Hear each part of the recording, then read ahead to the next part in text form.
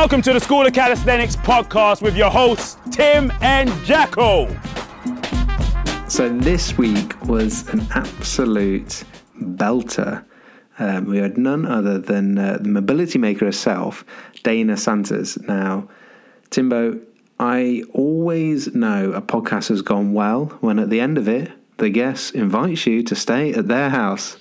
Yeah, and use their garage gym. And I was literally, she was like, come stay. We've got loads of room in our house. And I'm like, well, that was I didn't, have we had that before? Someone invited us to their house? No, I don't think that. I think that is a first, which just goes to show what a genuinely nice person she was. And she is a legend. This podcast was full of enthusiasm and passion for the subject, predominantly around breathing and how we can improve breathing mechanics. And we talk all about detail of rib kinematics, and there's some practical things in there for you to have a go at to basically identify if you've got dysfunctional breathing patterns and the importance of correcting those and the potential benefits that can have not only on just your general well-being, but also your range of movement quality, and how it's actually the first thing we should be addressing when we start thinking about any kind of movement problem or just generally being an optimal human being.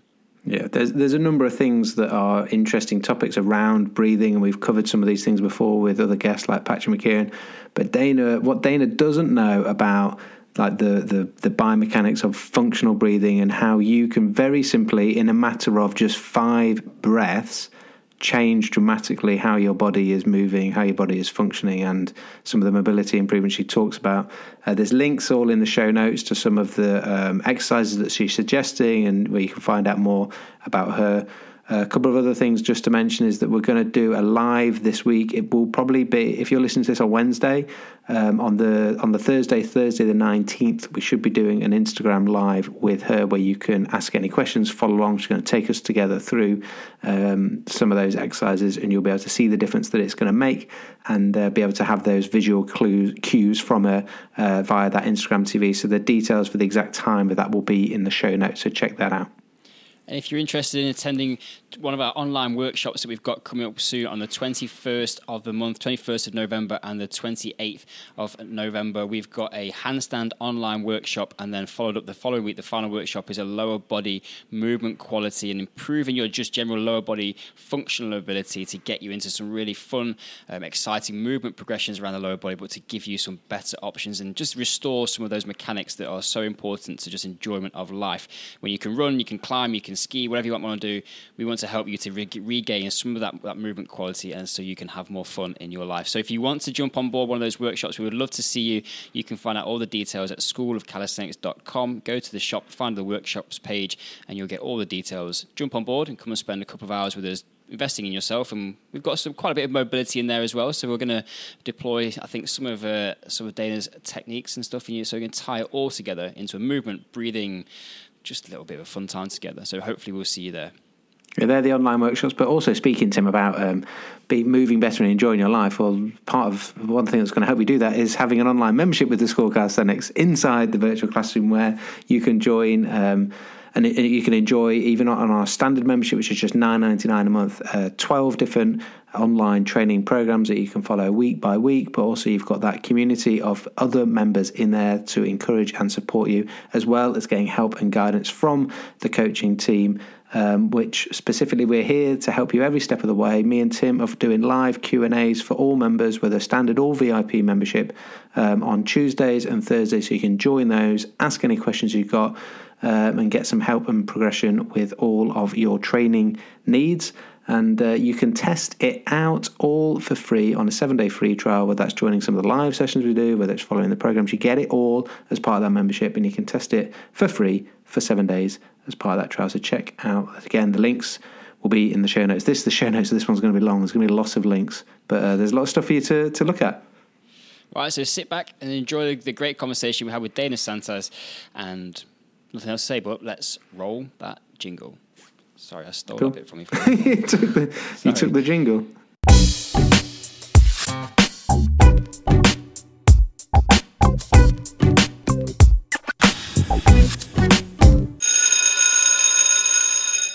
So I am very excited for today's podcast guest. It is none other than Dana Santos, who is a breathing, mobility and mind-body coach, which You said before we hit live that was a mouthful, but I think I got it right. Is that correct? Yes, it is. Welcome to the podcast, Dana. Thank you. To give a little bit of context why I'm so excited, it reminds me a little bit of way back when we had Carl Pioli. Do you know Carl Pioli from CrossFit? Oh no, but an American as well who I had a bit of a man crush on and got very excited about having on the podcast. And it's I've got delving deep into this world of like breathing and got very excited by that. A friend of mine. Hang on a minute. Stop there. Why did you not finish that sentence with, and I had a crush on Carl Pioli, and I've got a crush on you? That would have been like the most awkward intro ever. Jack, sorry, I couldn't. That was too good a gag to let go. But yes, a friend of ours who is a physiotherapist with British Athletics, leads the para athletic program. When I was pestering her, Gemma Jefferson, shout out to her. When I was pestering her about, give me some this world of like breathing mechanics, functional breathing, like where do I start? And she goes, you got to go and check out Dana Santos. Her stuff is fantastic. And so I delved into YouTube, but obviously you've said to us, you've got so much better stuff on your Instagram and obviously on your website and everything as well. But we'll delve into all that. But she put me onto your work, and we'll get deep into all that makes up what a breathing, mobility, and mindset coach means and what you have to offer for everyone. But just to introduce yourself to the listeners, there might be one idiot that doesn't know who Dana Santos is yet. In a nutshell, what does Dana Santos and a breathing, mobility, and mindset coach mean? It's really hard to put it into a nutshell. I work exclusively in professional sports, although I use social media, and I'm a health and wellness expert for CNN. So I use those platforms to reach, the more general population, because I want to impact positively as many people as I possibly can. But in terms of my actual work, it is exclusively with professional athletes. I don't know Gemma, as I had mentioned to you, but I'm so flattered that that she referred you guys to me. I'm thrilled to be here for sure, because again, this is another platform where we can talk about some of these really important things, because although I work with professional athletes, everything that I'm doing is stuff that makes human beings better. And my goal is to help everyone breathe better, move better, and feel better. And I think those all go hand in hand. And that's really like the tagline for my brand, because it's what I've been saying all along to everyone. That's my goal. And I always start with the breathing. I know you want to talk about the breathing. I start with the breathing because it is not only fundamental to living, right? If we're not breathing, we're dead. But it's, I would argue, our most fundamental movement pattern. So if you're finding any dysfunction in a movement pattern, I'd always want to start and look at the breathing first. Because if we optimize your breathing pattern, we might clean up the movement pattern that you were looking at, or the chronic pain, or whatever the dysfunction, the issue is.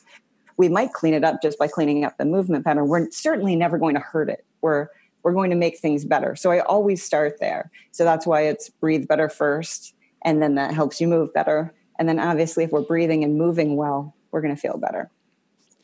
I think there's an interesting thing there, Dane. I've seen some of the work that you've done with the National Strength and Conditioning Association in America.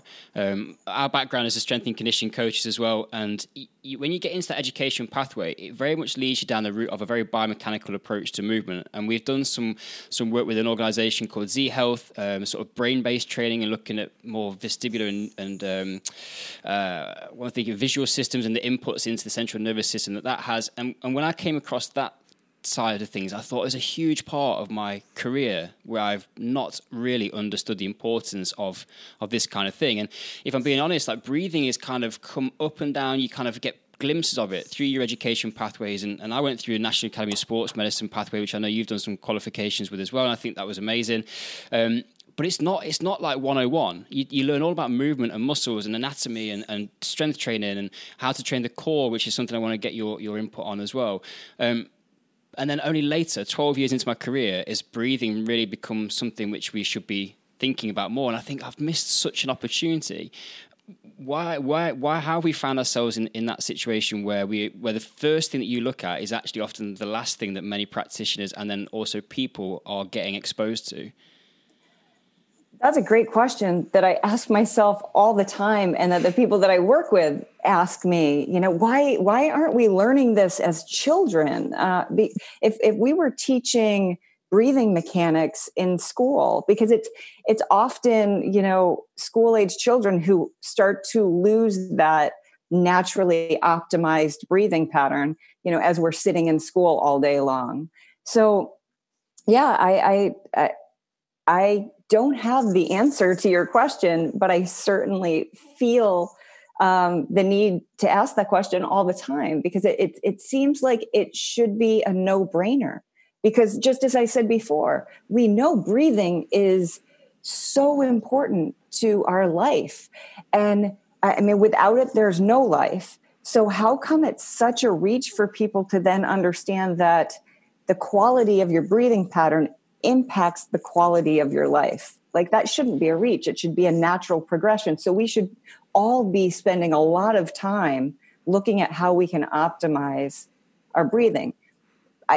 I would posit that maybe it's because it's part of our autonomic nervous system that we tend to take it for granted. Because and I don't even want to say that because that sounds negative, that we take it for granted. It's that we feel that we don't have control over it, when in fact it is the only aspect of our autonomic nervous system that we actually have control of. And that's for very good reason, because how we breathe is very contextual, at least it should be. It's designed so that in different circumstances, we have different types of breathing patterns that we use to optimize our movement and how we feel, and also how we think. Because as you had mentioned just a moment ago, that there's this neuro aspect of it. There's the impact on our brain. There are so many times when I'm working with an athlete and, they're dealing with issues with anxiety, performance anxiety and stress and agitation. And I have to say to them, the way that you think right now, or the way that you think that you feel right now, really isn't you. That's not you. That's what's your breathing pattern is creating that. So, because we know, like, for instance, when we go into a sympathetic state, which is that fight or flight state, we know the breathing pattern that goes along with that. And that's a rapid, shallow breath, right? And there's intent behind that. There's a reason for that breathing pattern when you're in that state, because you need to be reactive. And this is overplayed so many times. People always use the saber-toothed tiger example, but I'm going to use it because it brings people back to the fact that, back when we were designed this way, we had threats like that. But in the modern world, we don't have threats like that. Yet so many of us are still stuck in that breathing pattern, and literally stuck, as opposed to the caveman who the saber-toothed tiger is, running after them. They're running, they're in that breathing pattern, they get in the cave, they're safe, and they go back to homeostasis. We don't go back to homeostasis. We live in this constant state of stress, and our breathing pattern is kind of keeping us in that state. It's a vicious cycle. The stress got us there, the breathing pattern keeps us there, and it keeps us thinking that we have to be on high alert. I mean, how many people do you know who you would describe as being wound really tight, or they're easily spooked the moment that you walk into a room and they jump? They don't need to be like that. They shouldn't be on high alert all the time. And there's so much that's happening in the brain at the same time. I'm working with this awesome company. They're out of Boston, Massachusetts, called Brain Co. And we're looking at neurofeedback. And actually, they're working in conjunction with Formula One out of Italy, because, I mean, who really needs to have control of their autonomic nervous system? People driving at 200 miles per hour can't be reacting like a saber-toothed tiger is attacking them. So I hope that, I know I still didn't answer your question. No. But I don't have an answer to it. I hope that just explains. One question?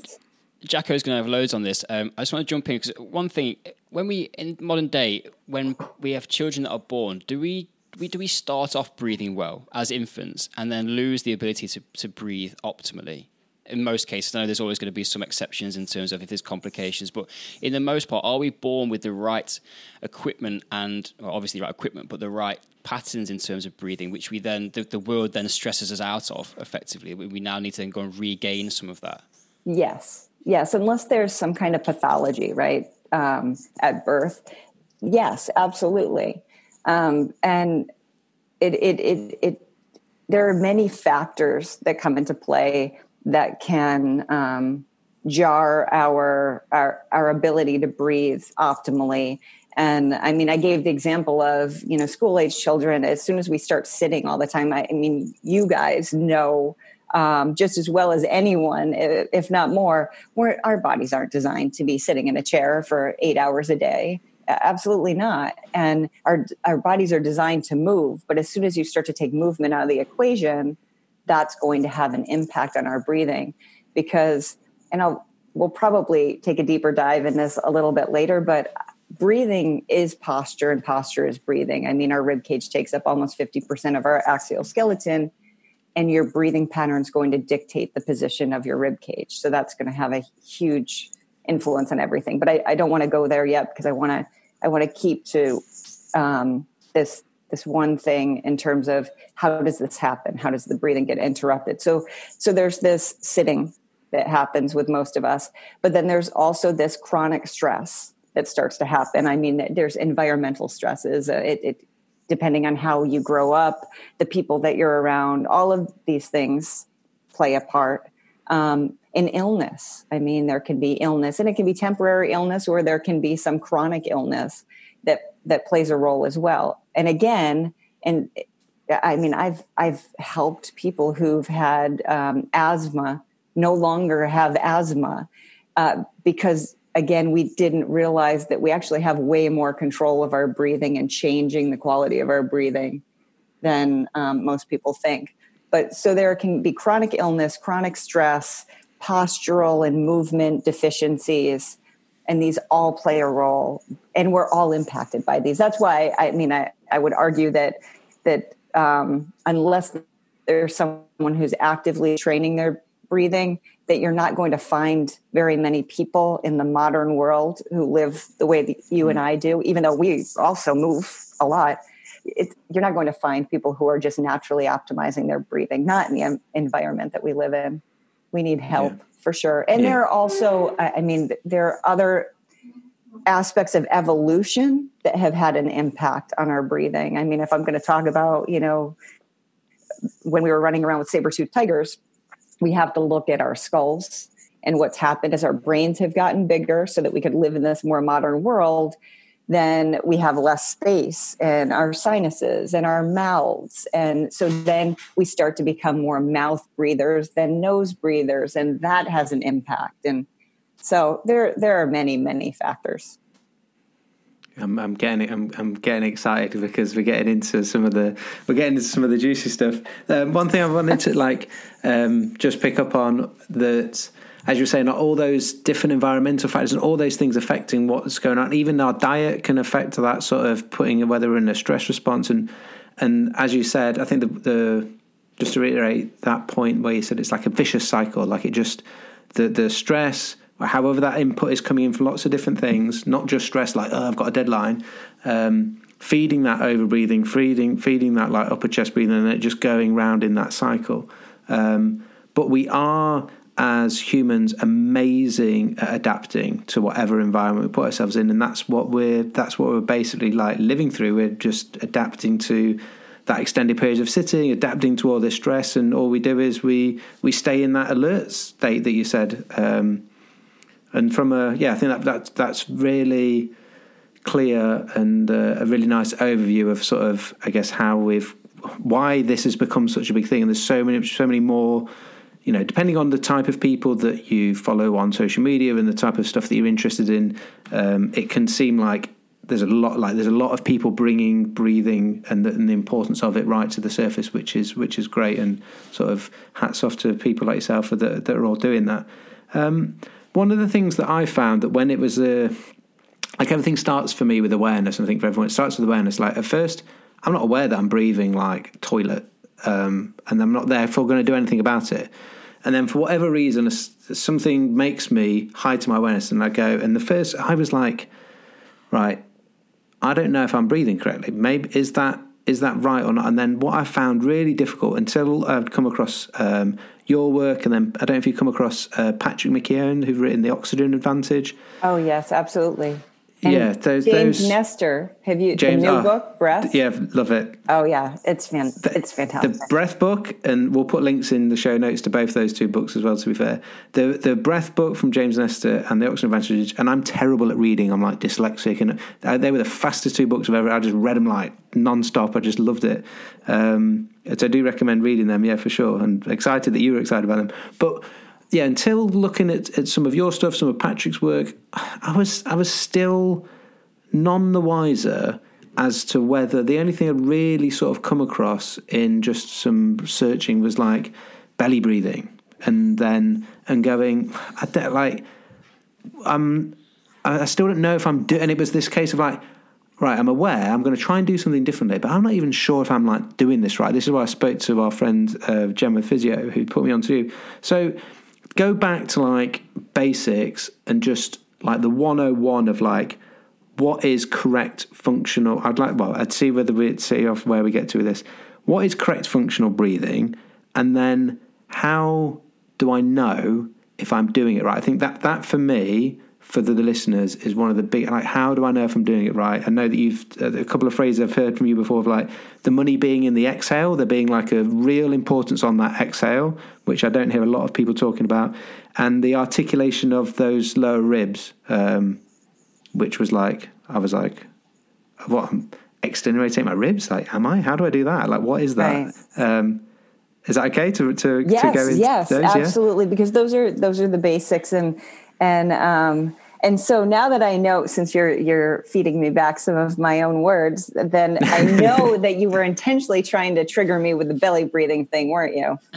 No, not necessarily. Okay. But interestingly, anyone that like from those people that I've looked at, that I think, for me, say this isn't about breathing, just about anything. If I see 2, 3, 4 people that I respect and think that they know what they're talking about all say the same thing, I'm like, well, that must be a real thing. And everyone that I've come across that I think knows what they're talking about and know an awful lot more than I do about breathing, all have their like issues around that term belly breathing, because it's giving the wrong impression or connotation, or potentially sending us it's a little one-dimensional is the way I think of it, I guess. But I'm sure I'll leave that to you. You're the expert. I'll leave it to you. Yes. That's one of my biggest triggers. And my friends know this. Lots of people know this about me. So, before I go down why it triggers me, I want to be clear. It's well-intentioned. It's very well-intentioned, because what we're trying to do, we've already established that, that shallow chest breath that's associated with being in that sympathetic fight or flight state. That's an adaptation that we don't want to live in. And that's what we're trying to get ourselves back out of. So by moving downward, great. That's a good intention. The problem is we don't have lung tissue in our bellies. People get confused. I mean, belly for most people equates to stomach.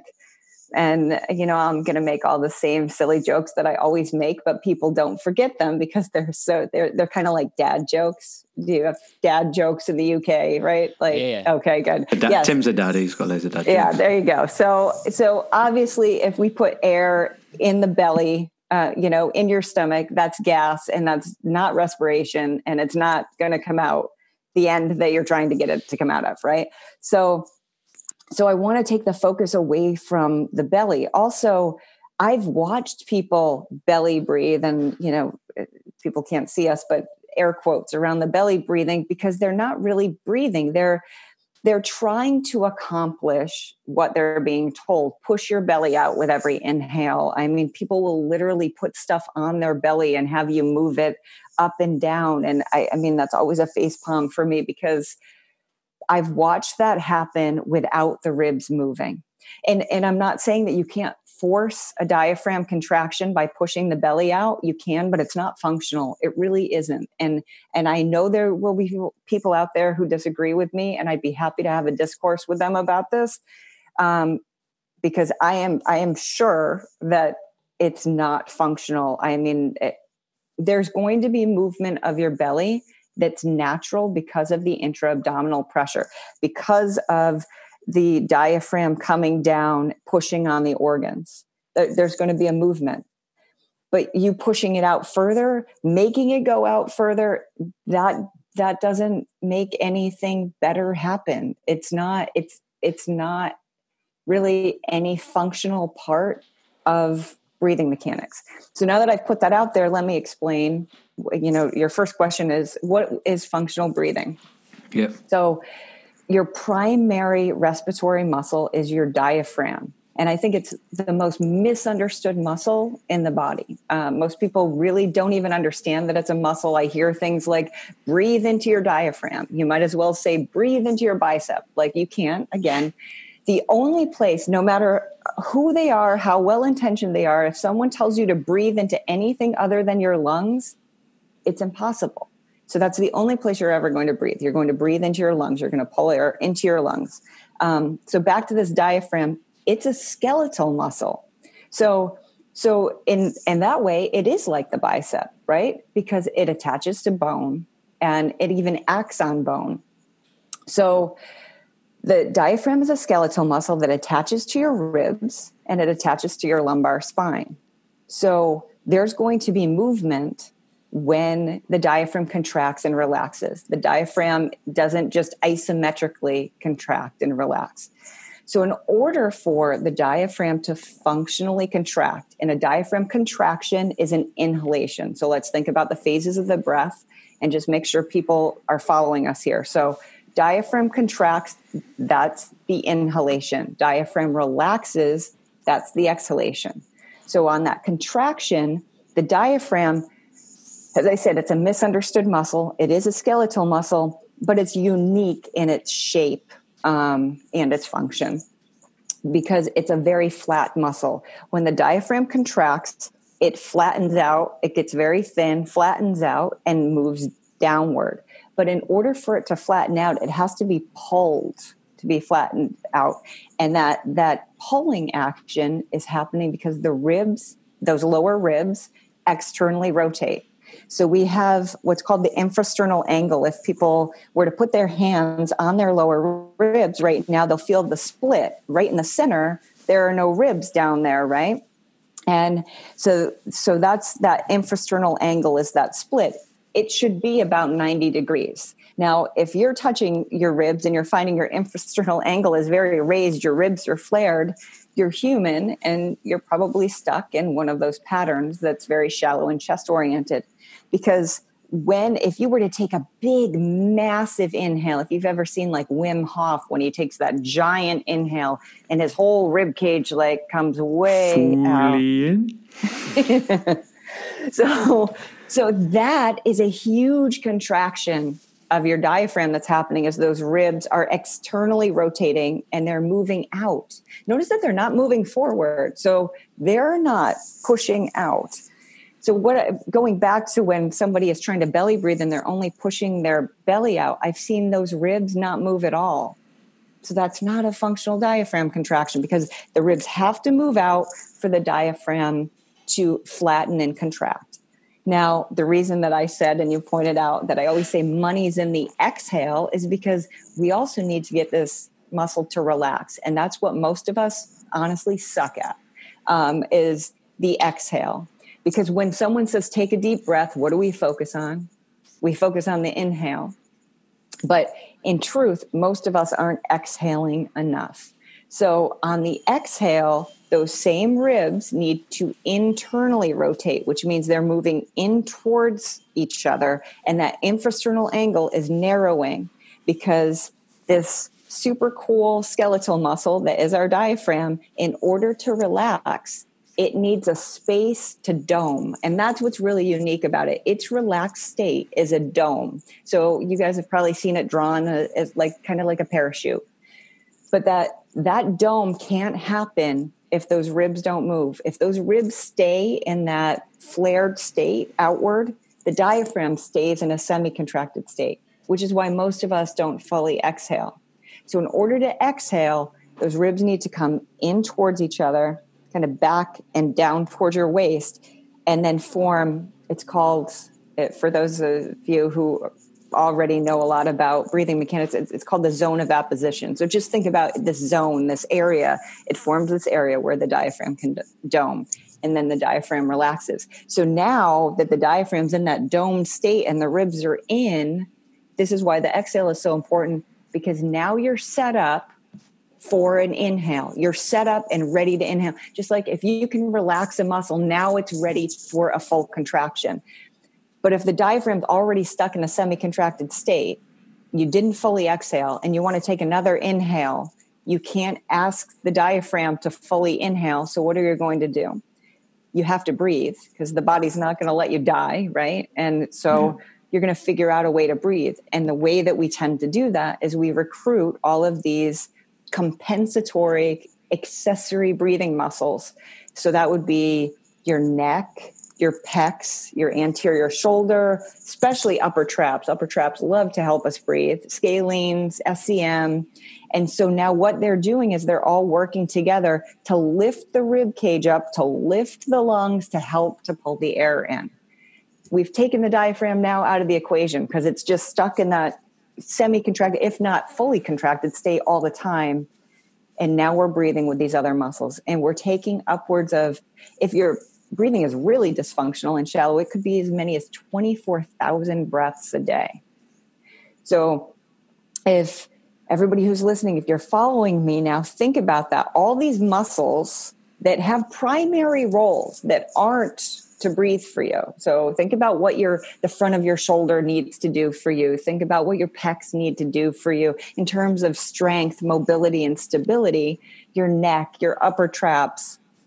Now, upwards of 24,000 times a day, those muscles are firing outside of their kinetic chains to breathe for you. So now when you go to use them for their primary roles, they're going to be kind of tight and pissed off and not as accessible. So now you're going to end up with a cascade of compensation and dysfunction because, well, if I can't use my upper traps, then I'm going to have to recruit other muscles. If my pecs aren't available, I'm going to have to work harder through my arms. You end up with overuse injuries. It's just, you're not as durable. You're not as functional.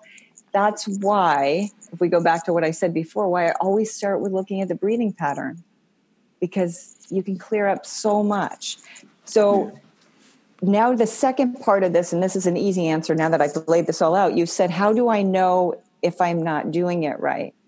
If you were to attempt by putting your hands on your ribs to inhale and move the hands out, and it's actually easier to start with the exhale, because remember, if we can get that diaphragm to relax, then you can figure out if, okay, does my diaphragm actually function for me? Do it. All right, we'll so with you. Let's all do it together. So we'll put our hands on our ribs and don't inhale to exhale. I want you to find whatever air you can find, and let's blow it out of our mouths. We're going to inhale through our nose, but we'll blow it out of our mouths. So exhale, drive those ribs in, back, and down.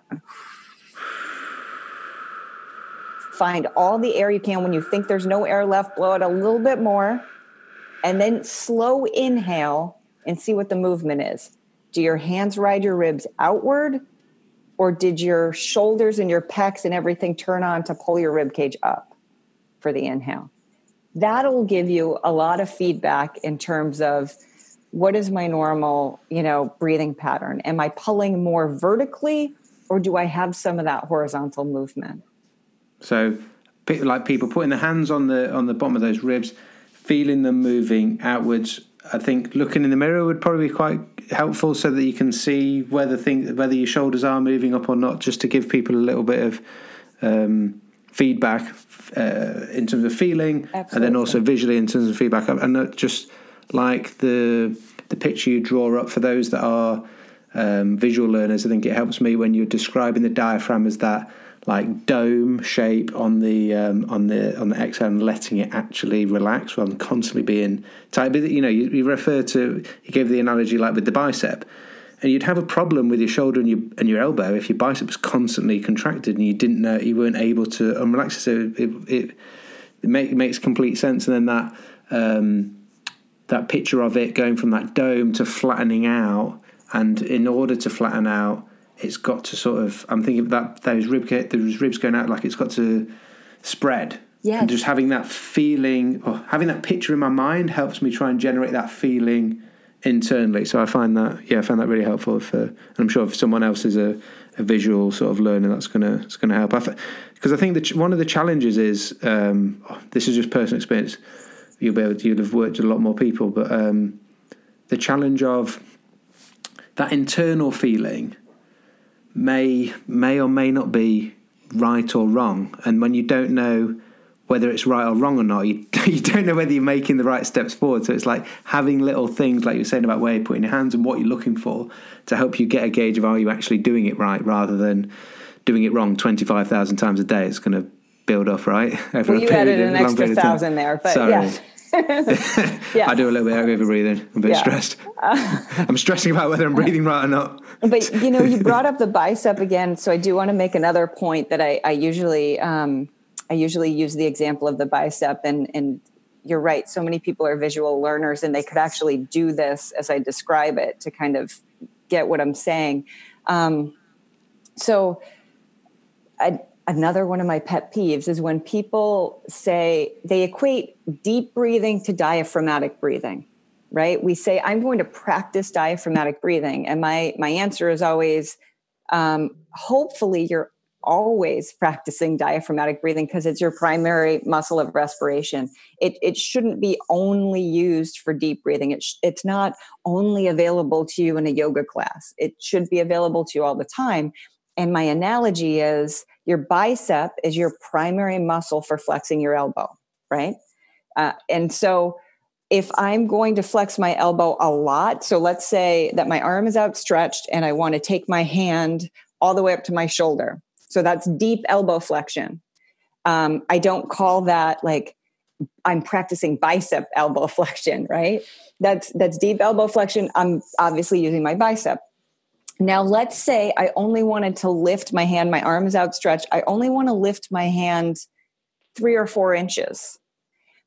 What we end up doing, this is if we equate it to our breathing. So let's say that we're not doing deep breathing. We're just doing normal breathing over the course of our day. That's like only lifting my hand 3 or 4 inches. But instead of bending my elbow just a little bit, so using my bicep just a little bit, I say, oh, no, I only use my bicep for deep elbow flexion. So in order to lift my hand, I'm going to use my upper traps and my shoulder and my pec to lift my hand. And that looks kind of stupid and awkward, and it's certainly not, efficient. But that's exactly what we're doing with our breathing pattern, because we're like, okay, we're only using our diaphragm or attempting to for deep breathing, but the rest of the time we're going to use all these other muscles.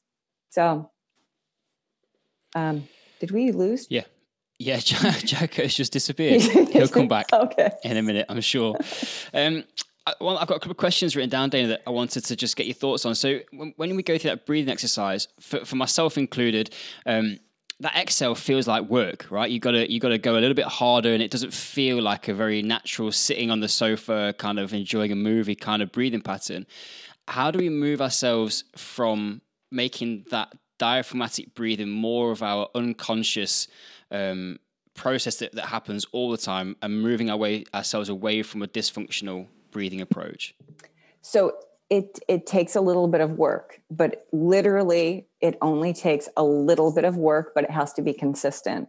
And so it should feel like work when we're training and retraining our breathing pattern to be functional. And, you had brought up in the beginning that you wanted to talk a little bit about the core as well.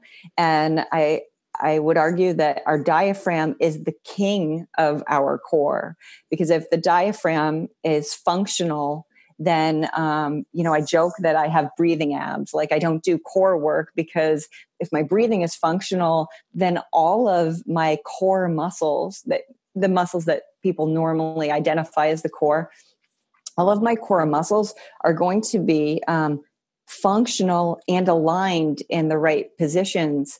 There are so many, especially I see this with power lifters and and bodybuilders, where they're trying to train their core to look good and to be powerful, but they're doing it from such a poor position that they're held in, mostly because of their breathing pattern. And that position is stretching and inhibiting their core, because if you're doing that breathing pattern that we've been talking about, the shallow chest oriented pattern where you're recruiting these upper body muscles, it's really pulling you into extension. And I know a lot of people are so focused on posture being about the slump, but what they're missing is that a lot of these people who look like they're slumped over actually don't have a kyphotic curve. They're in a breathing pattern that puts them into extension. Their thoracic spine is actually flat because the rib cage is protracted. It's pushed forward. But then we have the poor posture of the shoulders, which are being overworked, and the upper traps being overworked to help us breathe. But then also, our smartphones and our computers and all of that other environmental stuff are putting us into that posture that looks like we're slumped, but it's really just shoulders, neck, upper back that's pulled up and forward, but there's still really an extension. So that's a point I always like to make about posture, because it's fooling people. They're thinking that I've got to get into more extension, when in fact they're really foiling their breathing pattern even more that way. But that extension is lifting the rib cage up, flaring the ribs out. But think about what that does also to your pelvis and your core muscles. So that's going to anteriorly dip your pelvis forward. So now your stomach is kind of pushed out and your core muscles are weakened they're inhibited by being kind of in a stretch, because you're in that extension. And so now you could do all the core exercises you want to try to strengthen those muscles, but their kind of resting posture is weakened and inhibited. So if I get my diaphragm to function right, which pulls me back into better posture, aligns my rib cage over my pelvis, now all of my core muscles are aligned in the right position. And actually, instead of, remember what I told you in the dysfunctional breathing pattern, all those muscles that are firing in a compensatory fashion up to 24,000 times a day, or for Jacko, it's 25,000, as he said, yeah. Right?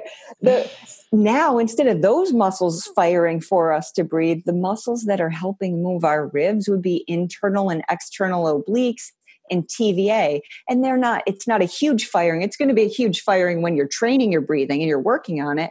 But once we're in that pattern and it's more autonomic, then those muscles are going to be helping us breathe all the time, because that's what they're designed for. And so then you're going to have a much more functional core. And I mean, if you're actively training your breathing, it's like core training. Oh, you're back, Jacko. Yeah, that was one thing I was going to ask you, actually. I remember watching a presentation series by Mike Boyle several years ago now. And he was talking about using breathing, and he even at that point in his career had recognized that breathing hadn't been a part of his core training sessions previously. And I remember I wrote it down at that point then and was like, I need to understand this more. Of when we're doing core training with people, let's say we're doing like, I don't know, we might have some different words for it, with dead bugs or Superman or even a plank, something like that, that actually making sure that when we're doing core training, we're working through that breathing cycle and pushing through into the exhale. And I just wanted to check that when I feel like I do that deep exhale and really try and bring the ribs in and down, as you talked about, it really feels like my rectus abdominis is going like nuts. Like everything feels tight. Yes. Is that, it shouldn't be, should it feel like quite a strong, active, muscular movement? Because that's definitely what mine is, but it takes that to get all of the air out of my lungs. And the benefit that Mike was talking about was when you're doing these core exercises to really stimulate the core, to really get that kind of adaptation that we're looking for. Yes, we can hold a plank, and if we can hold a plank with good posture, that's even better. But if we can then get the exhale, we are like ticking loads of boxes in terms of stimulating that spinal stabilization. What are your thoughts on, that's probably a big conversation in itself, but your thoughts. Well, absolutely. I agree with everything that you just said, because when you describe, let's unpack this a little bit. When you described, you feel like when we just did that breathing exercise to fully exhale, you had to engage all of your core muscles to make that happen.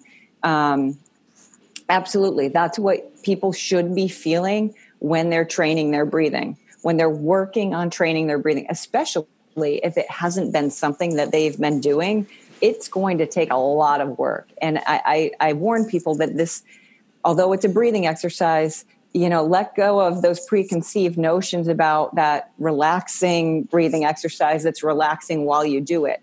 Now, the irony here, though, is as much as you're expending all of that energy because you are deep breathing, if you practice this for long enough, so let's say you do 15 breaths like that, and it feels like you could even be sweating when you're doing this, right? Because you're activating your core, but at the same time, you're managing to activate your parasympathetic nervous system. There's going to be this calm and cool, collected aspect of how you feel after you complete that, because you're still activating your parasympathetic nervous system, even though you were working so hard, you had the muscular effort going.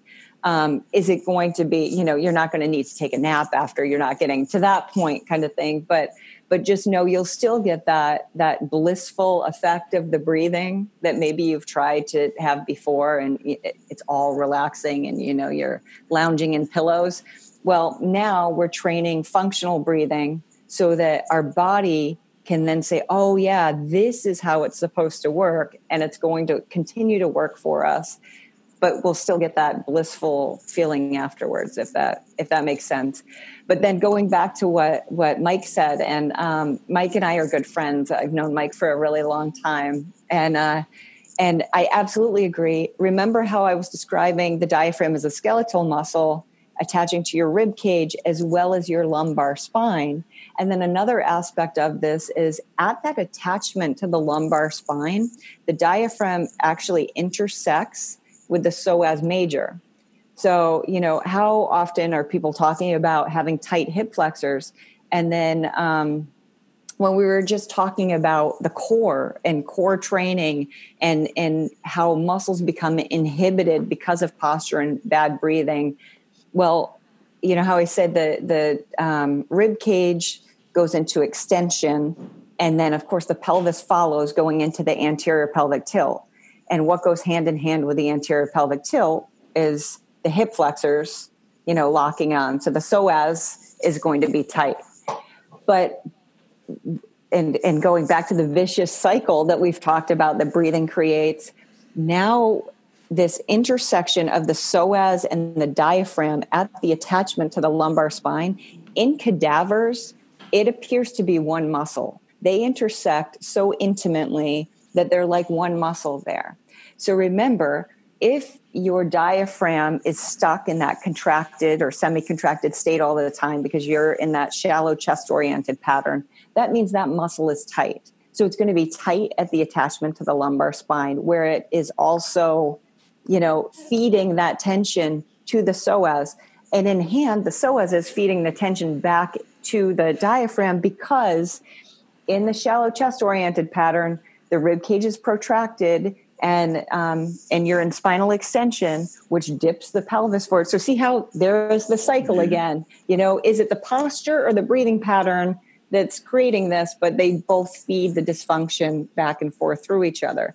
So when we're training core, right, we're training core and integrating the breathing. Now we're getting the muscle activation to put us in a better position, and we're reinforcing that with a better breathing pattern. So now we're getting rid of the tension in the diaphragm, because remember, if we engage that core completely on that exhale, as much as everything feels engaged, what's that one muscle that's actually relaxed?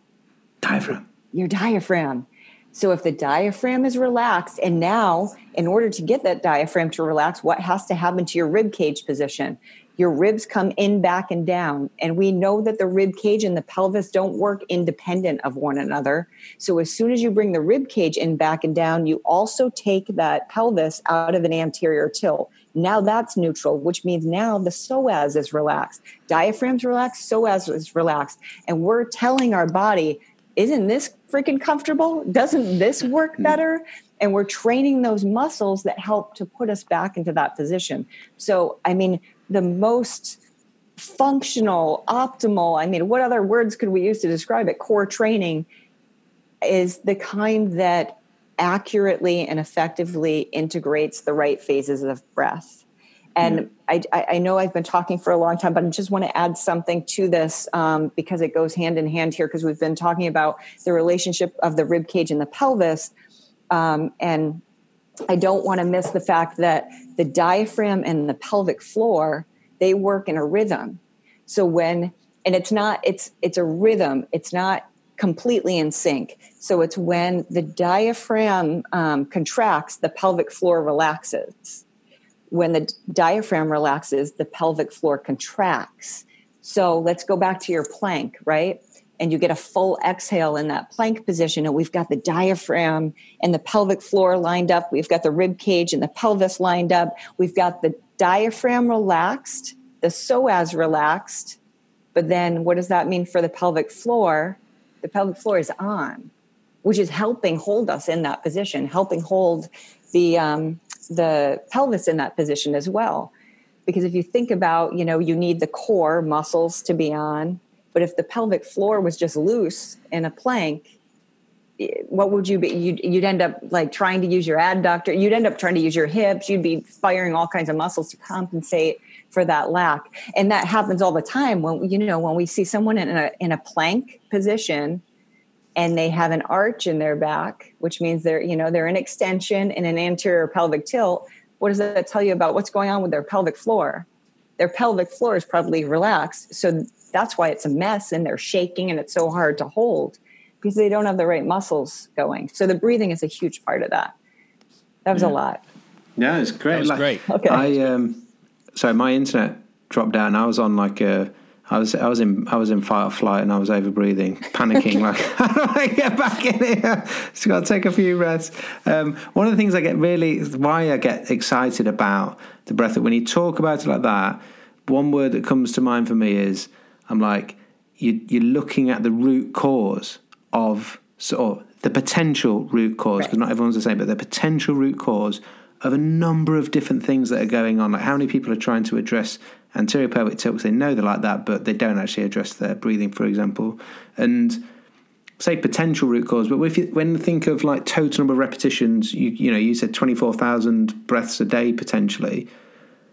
It's like that's the thing we're doing the most. So it probably is the root cause. And when we can address the root cause of something, I get excited because it just gives this idea of hope is the word that springs to mind, of like, yes, like we can sort out like the issues we've got around how we're moving, or pain that you might have, or restrictions you might have, and you're just going to be able to enjoy movement, life, and for those that are involved in like some of the cool calisthenics training and whatnot, it's going to open, or it has potential to open more doors and more avenues for you in terms of your strength development, your mobility development, and that's exciting. That's why I want to talk about it with experts like yourself onto the podcast. Well, thank you. Yeah, it's like the ultimate body control. When I think about what you guys do, your training and the things that I've seen you doing, you have to have control of your body. And when you really truly understand, the changing your phase of breathing is going to give you better access to muscles that you need to better stabilize in different positions or better open up in different positions. It's crazy. It's like, I always say breathing is a superpower. It really is. It's a superpower. And then in terms of, it's not always the be all end all for everything, but I mean, it might not fix everything, but it's always the place to start, because you're never going to hurt someone by making them breathe better. You're never going to hurt someone. I've had times when, I was helping an athlete deal with back pain. And And so I started with the breathing, and I have a book, Practical Solutions for Back Pain Relief. And in that book, I always have everyone start with the breathing, because then if we clean up the breathing, then we can see what the real issue is. If the issue still remains, then we know we have to take a different approach. But with this particular athlete, we cleaned up the breathing, but the back pain was still there. There was another issue at play, which we did address. But I remember him saying to me, for pretty much my whole life, I've had TMJ, like the lockjaw issue, and I'd eat a bagel and my jaw would lock up. And he's like, I know we're still dealing with the back thing, but my jaw feels so much better. And I used to get these migraines. I haven't had a migraine in 2 weeks. So he would get a migraine like every week. So jaw pain and migraines are gone. So maybe the breathing wasn't the answer to his back pain, but we just drastically increased the quality of his life by getting, and now, he can eat all the bagels he wants, and he's not dealing with a migraine every week. So that's amazing. But, I did want to, and I'll stop for a minute because it seems like you have a question, but I want to make sure that we talk about how this changes mobility, because we've talked about strength, stability, and posture, but mobility. But before I do that, what was your question? Well, we're on the same wavelength because that was my question. Okay. And I've got a really good example that I think our community will be able to resonate with. And it's touched on some of the things you've already said, but then I'll tee this one up and then we can take us wherever you want to down that avenue. One thing where we see a lot of people who struggle with shoulder range of movement. So they'll come in, they're tight, they're jacked up, they've maybe got some pain and some discomfort. I'd written down before we spoke that I wanted to get your input on this about how breathing could how changing breathing, improving breathing would impact shoulder range of movement. And you've already answered that question, I think, as we go through. If we are not chest breathing, elevating the rib cage, then we are not working all the shoulder muscles as well as when we're wanting to go into a training session. So we're not getting pec overactivity, upper trap overactivity, which play havoc with the shoulder if they're charged up and doing too much. That was really the question about how have you seen that, because it's amazing, and probably for some people to think, if I improve my breathing, my shoulder range of movement might improve by doing nothing else. And if I've got pain, I could see a decrease in that pain because I'm not going to be continually doubly overworking those structures all the time. That's something that I think is a really interesting thing for people to try. So I guess that's kind of my context. Go where you want to. But the other thing is I wanted to get your thoughts on is how quickly can people see something change around that breathing? So the athlete you were working with the back pain, improve the breathing. Do we see changes potentially within a couple of weeks, or is it even quicker than that, or does it take a bit longer? Okay. And I'll just add in that Tim mentioned that what you picked up on before about the overactivity of traps, pecs, whatever it is, all those things are going to affect the shoulder. But you've also talked a lot about the position of the rib cage. And if we've got dysfunction in position of the rib cage, that's surely going to affect our scapular rhythm with the humeral head. Just talk a little bit about how all of that comes together to actually then hopefully release your shoulder and get your shoulder working better. Yes. Okay. Well, you guys teamed me up perfectly. That was awesome. It's not the first time. Jocko, I'm going to address yours first because I think when people understand that, but then I'm going to spend a lot of time on Tim's. But I think when people understand the influence of ribcage position on shoulder mechanics, then the examples that I give next will make so much more sense. So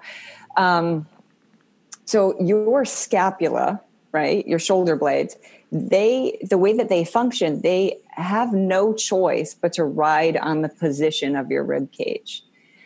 So whether they glide well or not is dictated by if that rib cage is there for them to glide on. And hopefully at this point, for the people who've been listening, I know that you guys get it, but that the biggest dictator of your rib cage position is the quality or lack thereof of your breathing pattern. Because your breathing pattern, if it's optimized and it's more, horizontal in nature as opposed to vertical, then your rib cage is going to sit down lower where it's supposed to be, aligned over the pelvis.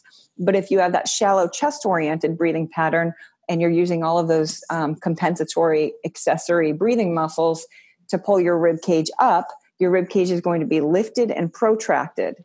And, we haven't really talked about this, but it's so funny because people kind of forget that your ribs attach to your spine. So if your rib cage is pulled forward, your spine's going with it. Like it can't, and people also, they don't even talk about rib kinematics when they're talking about T-spine rotation. And that's another face palm for me too, because you can't move your spine independent of your rib cage. You just can't, right?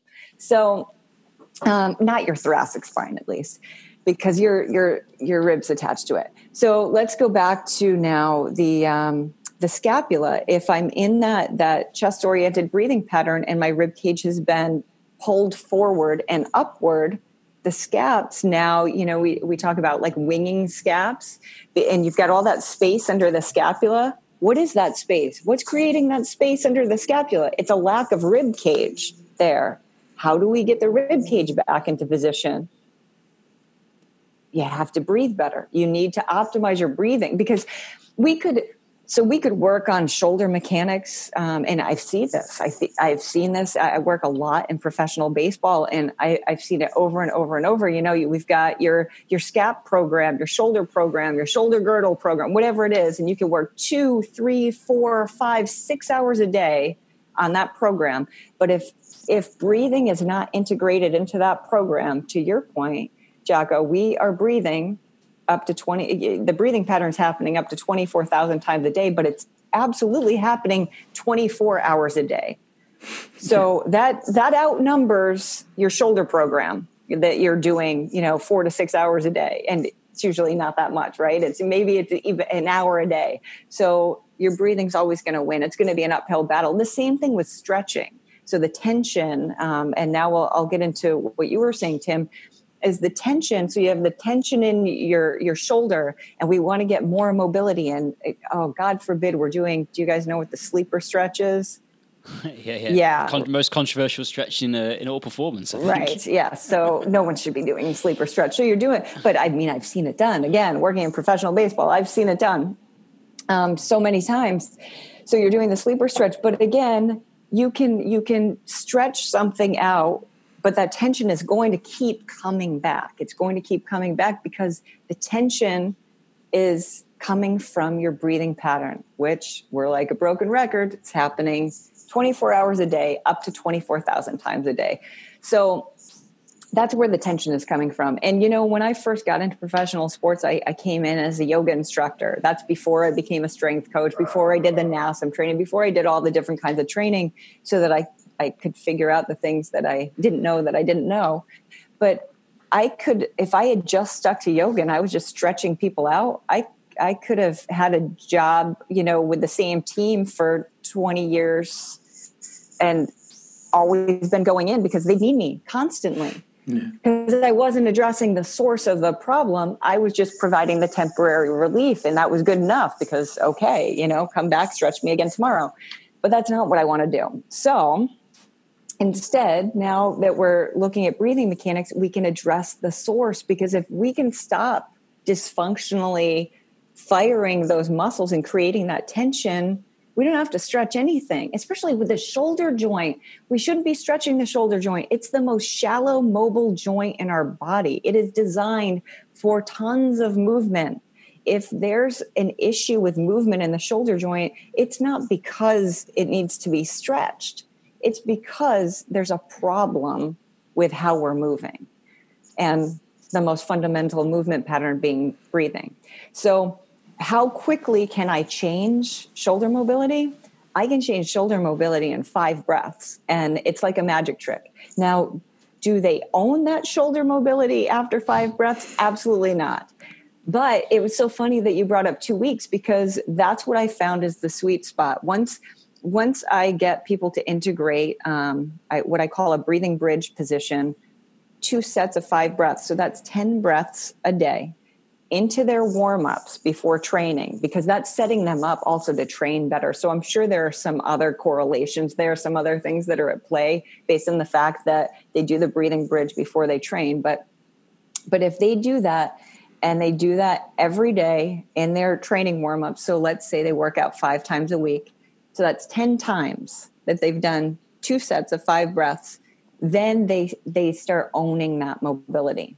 And what is that mobility? That mobility can be a change of as much as 30 degrees immediately by changing their breathing pattern, 30 degrees in external and internal rotation.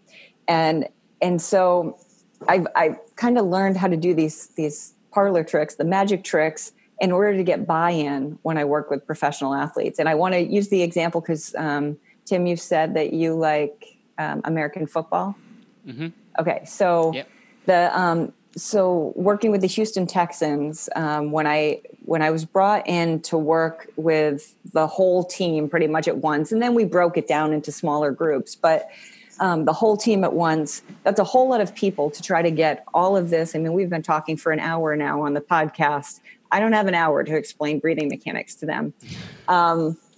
And also in a lot of time, there are a lot of times like working with professional baseball teams that there's a language barrier. I'll have a lot of guys from the Dominican. They have no idea what I'm saying. I don't know what they're saying. I have to show them why this works.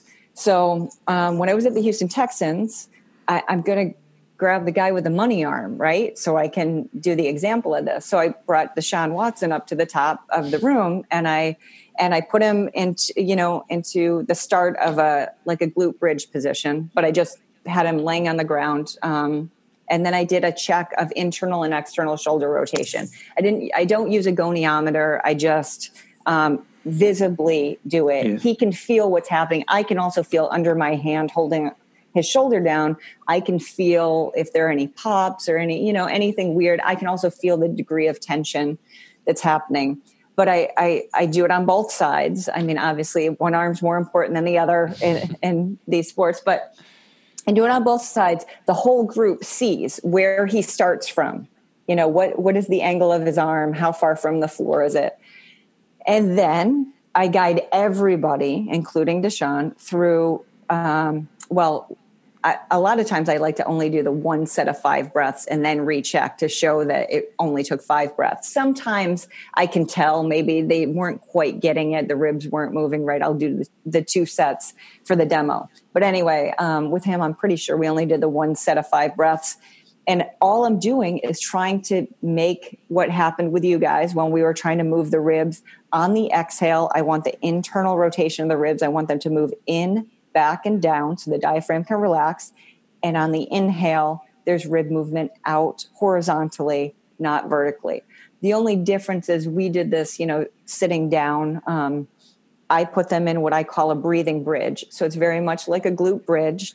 I have them put their hands on their ribs. When I'm demoing it, I put my hands on their ribs so that they can really get that tactile feedback. I put my hands on their ribs. I have them exhale completely, turn their core on, and then give me a posterior pelvic tilt to lift their butt up about 3 or 4 inches. That's going to give a better lining up of that pelvic floor and the diaphragm because we've already talked about how that relationship works. So now they hold that through 5 breaths where we focus on rib mobilization, that rib movement. And I'm watching them as they're doing it. If I notice that they're engaging shoulders, I might kind of poke their shoulder to get them to relax a little bit, remind them that we're not trying to breathe from there. I usually the length of the inhale is probably half as much as the exhale because I'm really focused on getting that exhale. Because if I can get the exhale and the diaphragm to relax, the inhale is going to come naturally. And I also watch what's happening with their face. I'll cue them because sometimes if I'm not allowing them to use those compensatory breathing muscles, like their body reacts by clenching their jaw. Like they don't even realize these things are happening. So it does help for me to be able to notice these things and say, oh, relax your face, relax your tongue in your mouth, just whatever, those little cues, and then come back down. So with Deshaun, it was the 5 breaths. He comes back down. And then I recheck in front of everybody his shoulder internal and external rotation. And with him, it was on the internal that we got at least 30 degrees difference. And then, I always love the hush over the crowd, or, sometimes people will yell, "Holy shit." But it's you get awesome. buy-in at that point. And then, you have buy-in, Before you had that buy-in, like at the very beginning, I'm just imagining, I've played like a team sport like that, a bit like rugby. I imagine it's a fairly macho environment. Was it a little bit like breathing, like let's get on and lift some weights, or were they sort of up for it at the beginning? There's definitely now that I've been doing this so long. Usually, especially going into professional sports, the team has heard of my work before, and there isn't very much resistance because they know. But in the beginning, of course, quite a few years ago, I'd say doing the breathing mechanics stuff, it's been about 6 years now. So, year 1 and 2, of course.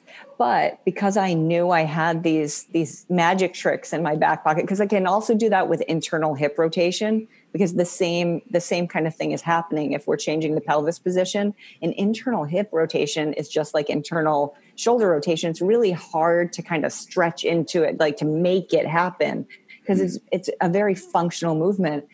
And knowing that I have these things like in my back pocket, that they can all grumble as much as they want, because if I can get them to watch that happen in front of them, then the buy-in just happens. Then it's because everyone's like, I want that. Yeah, because you can't deny, and it's their teammate. He's not, especially if I grab somebody who isn't in it at all. He'll at least go through the motions, but if I get him to go through the motions, it works.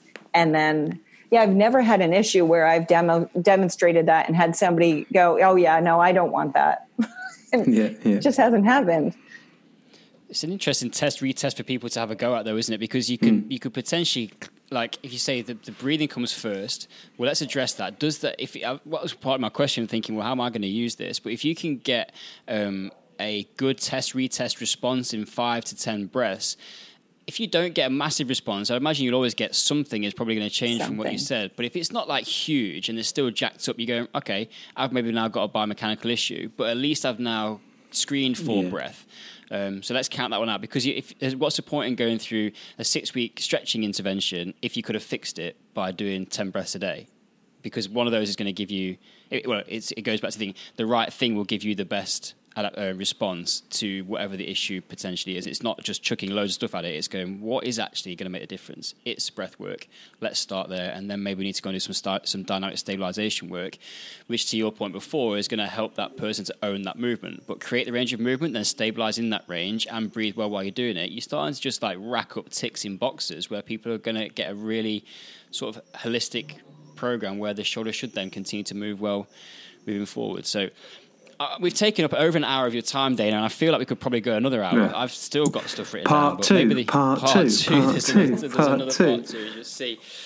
But I'm gonna say thank you so much for sharing your passion and enthusiasm for this subject. It's definitely come across, and I've learned something. I'm enthused and excited. I'm definitely going to go and check out your Breathing 101 course, which you very kindly said that you're going to give us a discount code on for our podcast listeners, which I believe is SOC20 to get 20% off Breathing 101. And what's your website? Where can people find that program, Dana, and where can they find out more about you if they want to come and get involved in some of your work? It's Mobility Maker. So mobilitymaker.com is my website. And you'll find the Breathe Better 101 program right there on the homepage. There's a link.